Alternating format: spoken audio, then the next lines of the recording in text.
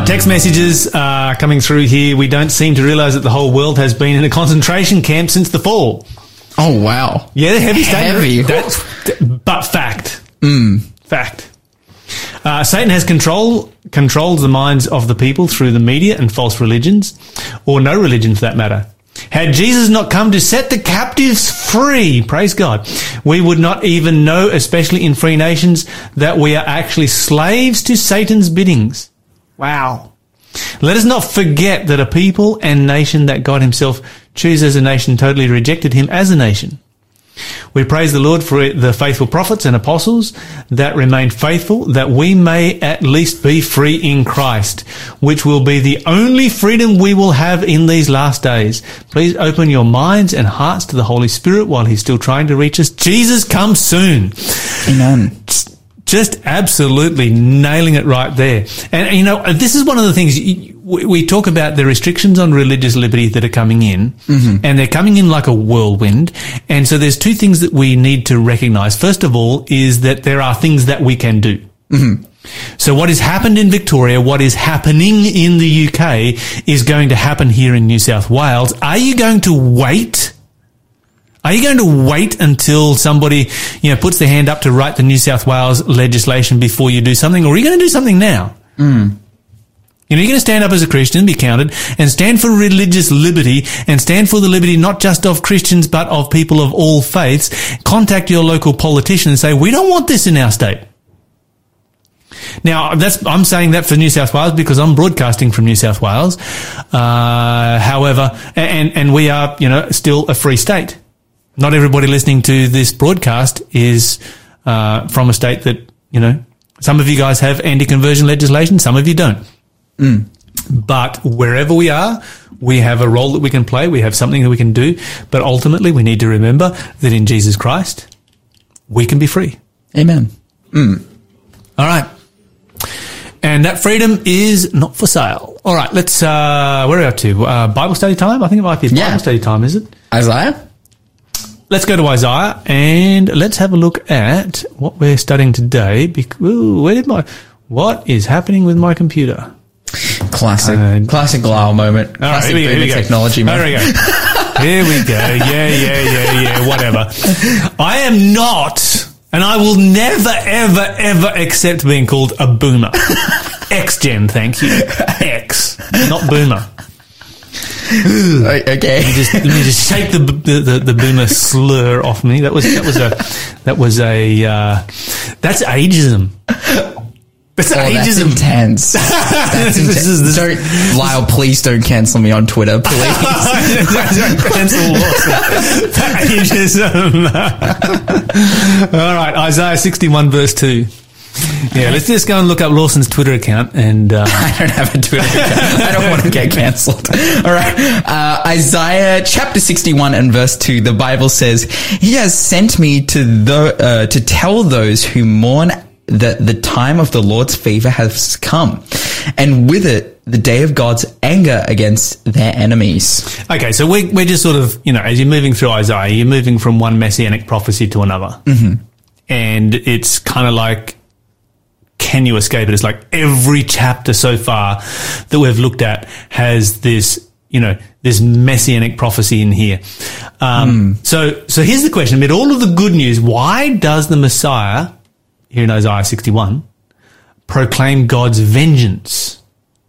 What's that about? Well, because... when will this prophecy be fulfilled? It's so interesting. Like, the philosophy behind it is that, like, if the Messiah brings ultimate liberation for the people, which comes at the end of sin, then it's, I would say that the vengeance then, it's like those who are, what is being destroyed is, and what is being brought vengeance against is sin, and maybe the enemies who perpetrate. It could, like, as I'm reading it, just from a surface level. Why does God need to have vengeance? Interesting. This is This is a very interesting question. Okay, so we understand why God wants to get rid of sin. Yes. and the Bible says that God will destroy sinners, we understand that because sin is like a virus. It has to be destroyed. And if you let it continue, it will destroy and poison the universe. And so you have to have a limit on it at some particular point. We understand why God needs to get rid of sin, but why does he have to do it in a vengeful way? Is it for the sake of justice? Okay. All right. So then I'm going to play devil's advocate here. Okay. I'm going to play devil's advocate. Fair enough. I'm just asking questions. Okay. So does God need to have some sense of justice satisfied by being vengeful? I mean, there's a strong language that the Bible uses here. You know, you read the verse that comes before, the Spirit of the Lord is upon me because the Lord has anointed me to preach good tidings to the meek, sent me to bind up the brokenhearted, to proclaim liberty to the captives, opening of prison to those that are free, those that are bound, to proclaim the acceptable year of the Lord and the day of vengeance. And suddenly it goes there. And what's this all about? Why does the Bible speak about God's vengeance? And why is vengeance even necessary? Okay, so here's an interesting thought. But let's look at take an eschatological view. Yes. And for those who I like using this word. I learned about a year ago. It means end time, prophecy events, all those kind of things. So if you look at end time events, you've got this situation where you have, obviously the judgment takes place before Jesus comes back, because when Jesus comes back, the decision is made as to who's saved and who's lost. Yes. God doesn't need to have a judgment to find out who's saved and who's lost. God needs to have a judgment to demonstrate that his decision about who's saved and who's lost is the right decision, because God can read our hearts. The rest of the universe can't. And so if God just randomly saves a bunch of people and, destroys a whole other bunch of people, the universe would be looking on and going, okay, wait a minute, did God make a mistake? So God has a judgment before he comes back so the people can see he didn't make a mistake.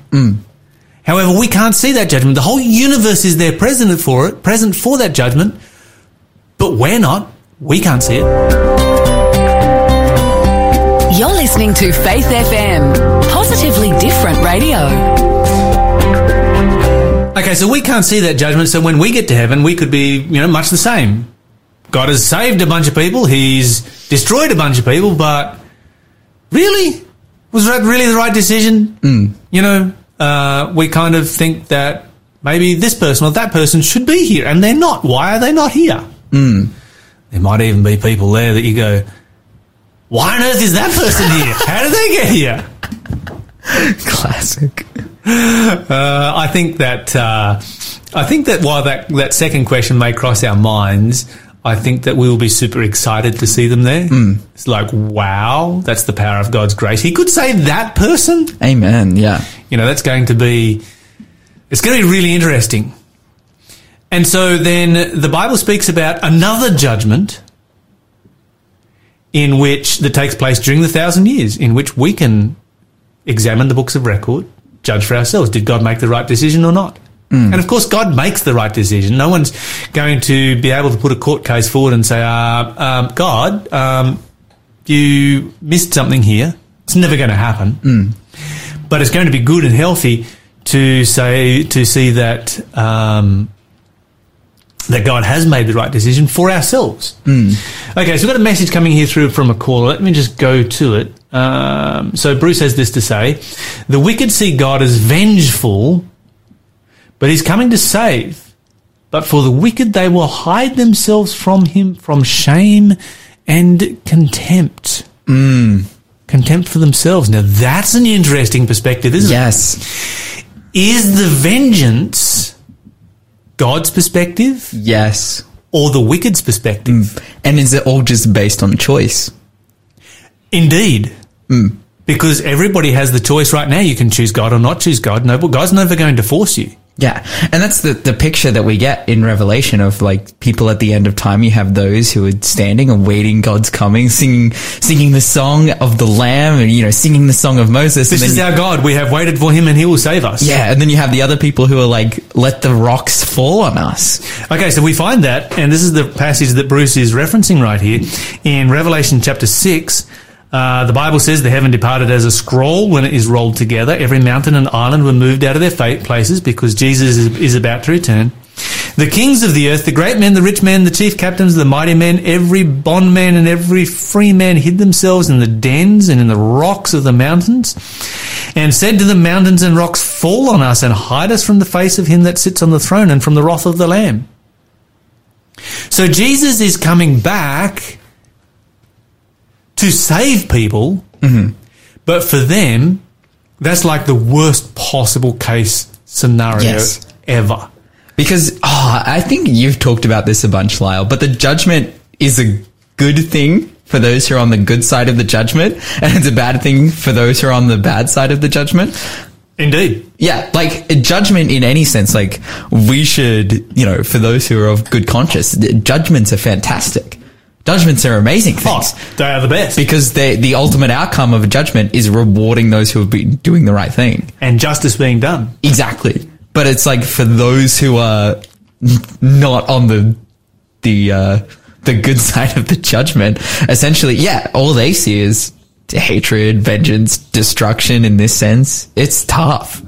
Really, really tough. Okay, so we have, you know, this whole passage here where, you know, the Bible is speaking about vengeance, and these people are suffering a tremendous amount of shame. Shame for what they've done, and they don't want to see God's face. They're just like, no, hide us from the face of God.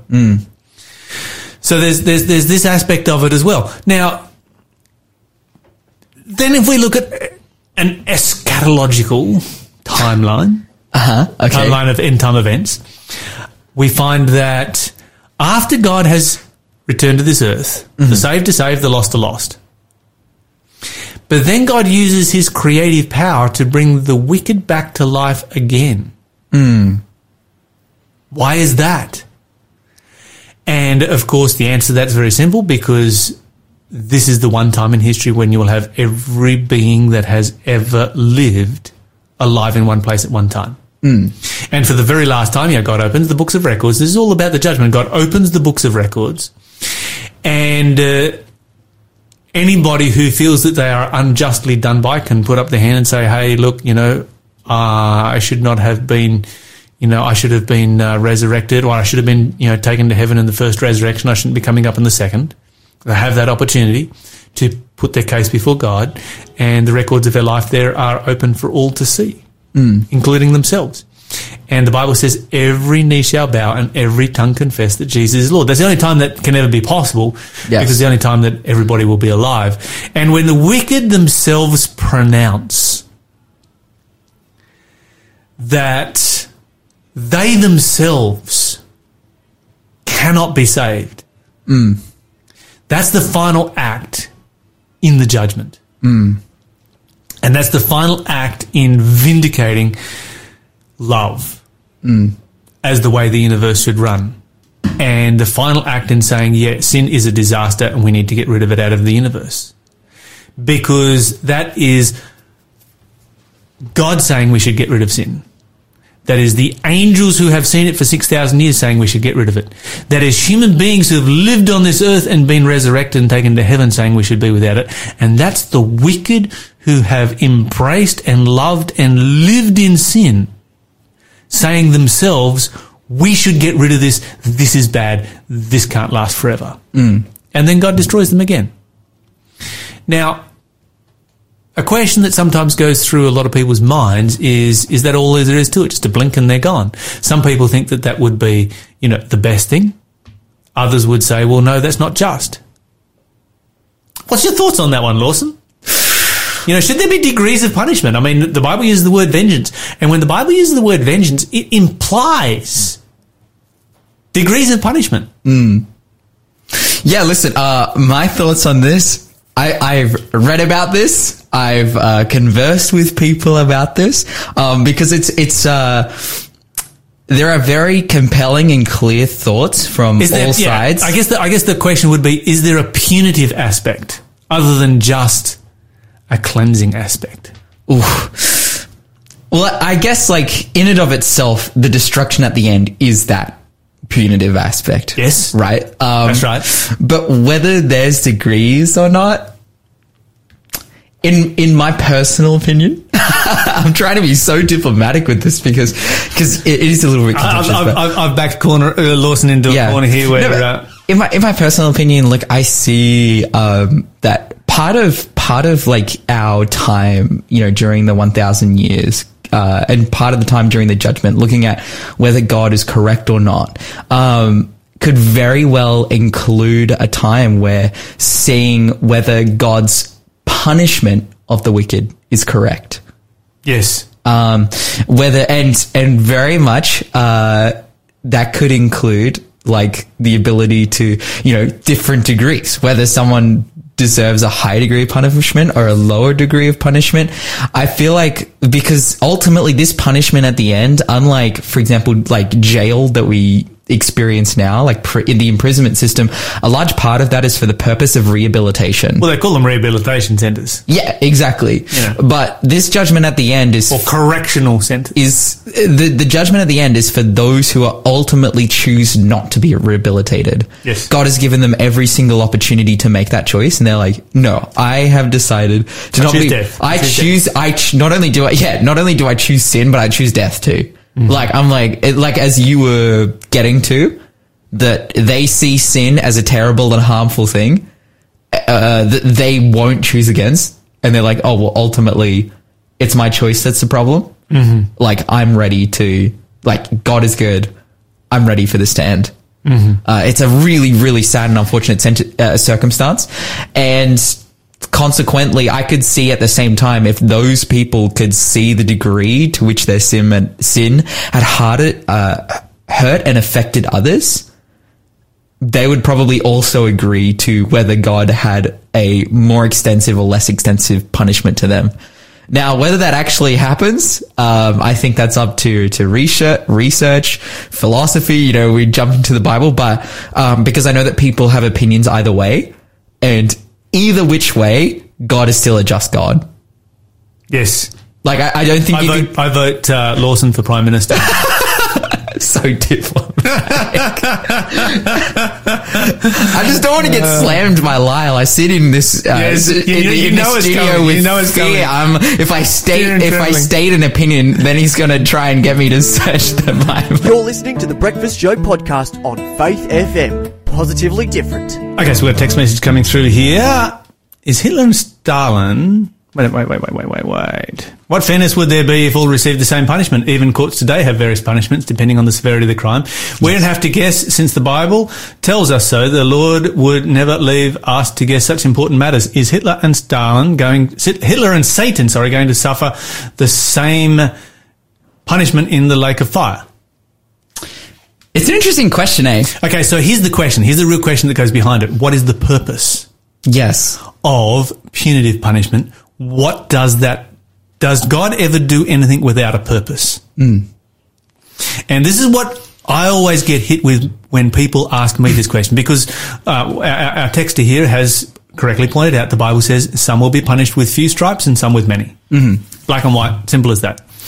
But then you have to stop and ask yourself, what is accomplished by that? Mm-hmm.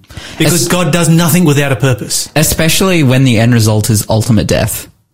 And somebody just got bragging rights again. Now everybody's getting it. Yeah, of course. Everybody's getting it. Especially because the ultimate punishment is eternal death. Yeah. And if there is no such thing as any form of correctional benefit to this punishment, then why have it at all? Mm.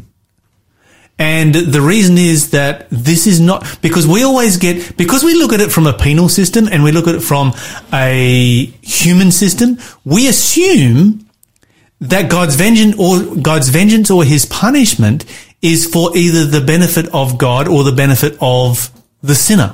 Mm. And of course, there's no benefit if the person's going to die at some particular point anyway.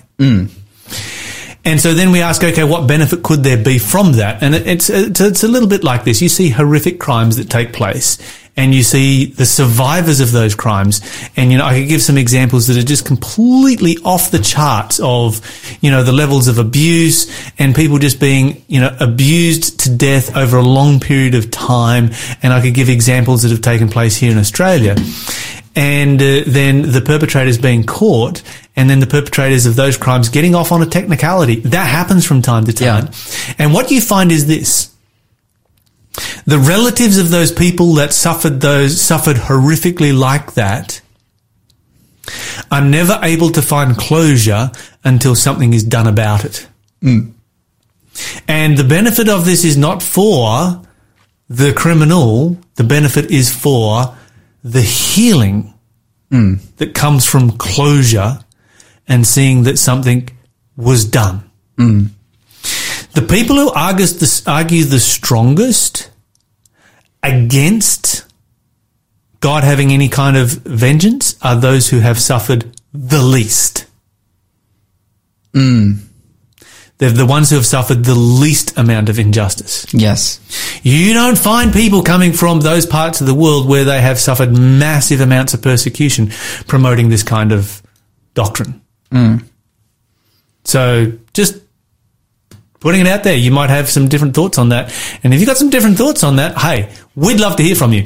Our number is 1-800-324-843, or you can text us on 0491 064 669. But part of the healing process, and any psychologist will tell you this, part of the healing process is to bring closure to the survivors.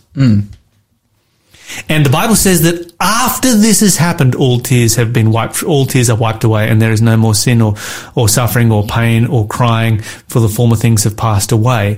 The Bible says that takes place after this. Why? Because now the universe has found closure.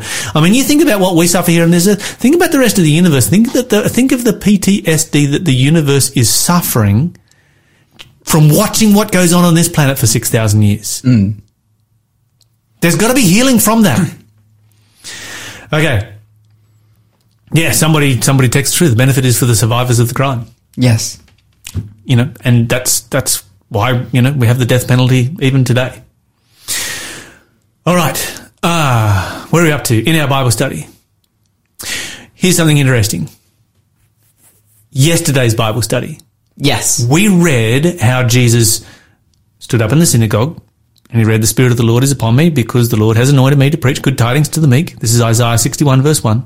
"He has sent me to bind up the brokenhearted, to proclaim liberty to the captives, the opening of the prison to those that are bound, to proclaim the acceptable year of the Lord." And Jesus stopped reading right there. Yes. Why didn't he read the next sentence? It says in the middle of verse 2. He stops in the middle of verse 2. Why didn't he read the next sentence, which says, "And the day of vengeance of our God"? Because that hasn't been fulfilled yet. That's right. It was still future. And that was not the message that Jesus was bringing. Jesus was not bringing a message that, you know, I've come here as the Messiah. Yes, he says that. The Jewish people at the time, now we wonder, why was it that they were about to throw him off the cliff? And there are a couple of reasons that stand out immediately. The first one is that you've got the local kid who's turned up and proclaimed himself as the Messiah. And they're like, no, you're not the Messiah. You're the local carpenter. You're the chippy who we all know and lived and worked here for 30 years. And you can't be taking to yourself, you know, those kinds of airs and graces. We will teach you a lesson. There's that aspect. There's the next aspect where he is very popular. He is widely believed to be the Messiah. It's highly possible, and he's just proclaimed a Jubilee year. And if he's proclaimed a Jubilee year, then a whole bunch of people, their business has just gone down the drain because they have made their investments based on when the next Jubilee year is going to be. And it's not that year. Yeah. But then Jesus doesn't quote this last bit. And this was the bit that the Jewish people wanted more than anything else. The day of the Lord's vengeance on the Romans. And Jesus doesn't go there. That's to come in the future. You're listening to the Breakfast Show podcast on Faith FM. positively different. Okay, Lyle, question of the day. Question of the day. All right, what do you got for us there today, Lawson? Okay, essentially, if Jesus tells us that we have everlasting life, then why do we still die? As he says in John chapter 6, verse 53, so Jesus said again, I tell you the truth, unless you eat of the flesh of the Son of Man and drink of his blood, you cannot have eternal life within you. But anyone who eats my flesh and drinks my blood has eternal life, and I will raise that person up at the last day. Okay, so this is like one of the most contradictory verses in the entire Bible. Mm-hmm. Particularly those last couple of lines there in verse 54. Whoever eats my flesh and drinks my blood has what? Everlasting life. And I will raise him up.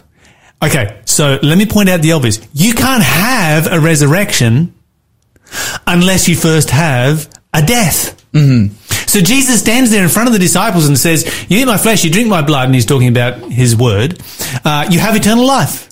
And I will raise you up at the last day. In other words, you have eternal life, but you're going to die, but you have eternal life. That makes no sense whatsoever at all.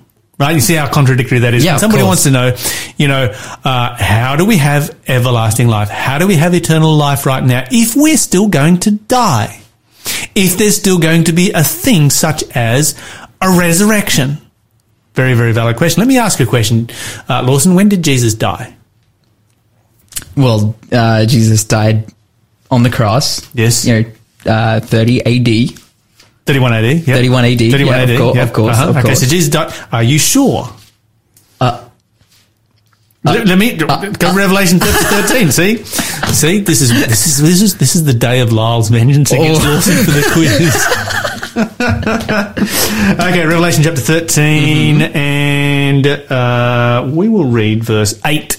The Bible says, Revelation chapter 13 and verse 8, and all who belong to the world worship the beast. They are the ones whose names were not written in the book of life before the world was made. The book belongs to the Lamb who was slaughtered. Okay, let me read this one from my translation. Mm-hmm. All that live upon the earth shall worship him, whose names are not written in the book of life of the Lamb, slain from the foundation of the world. Okay, so there's a more word-for-word translation. Somebody hasn't tried to put their thoughts into it and, say, well, I think it means this. They've actually just translated the words. And when you actually just translate the words, the Lamb is slain from the foundation of the world. Mm-hmm. And so when you get an interpretive translation, it's like, yeah, well, that didn't happen, so let's see if we can come up with a different explanation to that. Whereas the word-for-word translation simply says it. The Lamb was slain from the foundation of the world. Mm. We say that Jesus died in AD 31. The Bible says that he died long before that. Wow. Mm. Okay, so how does this actually work? And it works on a principle. You'll find this principle running throughout Scripture. It's a really important one. It helps us to understand all kinds of things, things like the incarnation, things like the Godhead, things like the Trinity and so forth. And it is simply this. The promises of God are so sure that when made, they are counted as present reality. Mm. In other words, when the promise was made that Jesus would die, it was present reality right then and there. Mm. Which is why Adam and Eve didn't die the moment they sinned. Yes. Okay? So it's counted as present reality. You find exactly the same. That principle runs throughout Scripture, and that's why we have eternal life right now. Thanks for being a part of the Faith FM family. Join our community on Facebook or get in touch at 1-800-FAITH-FM.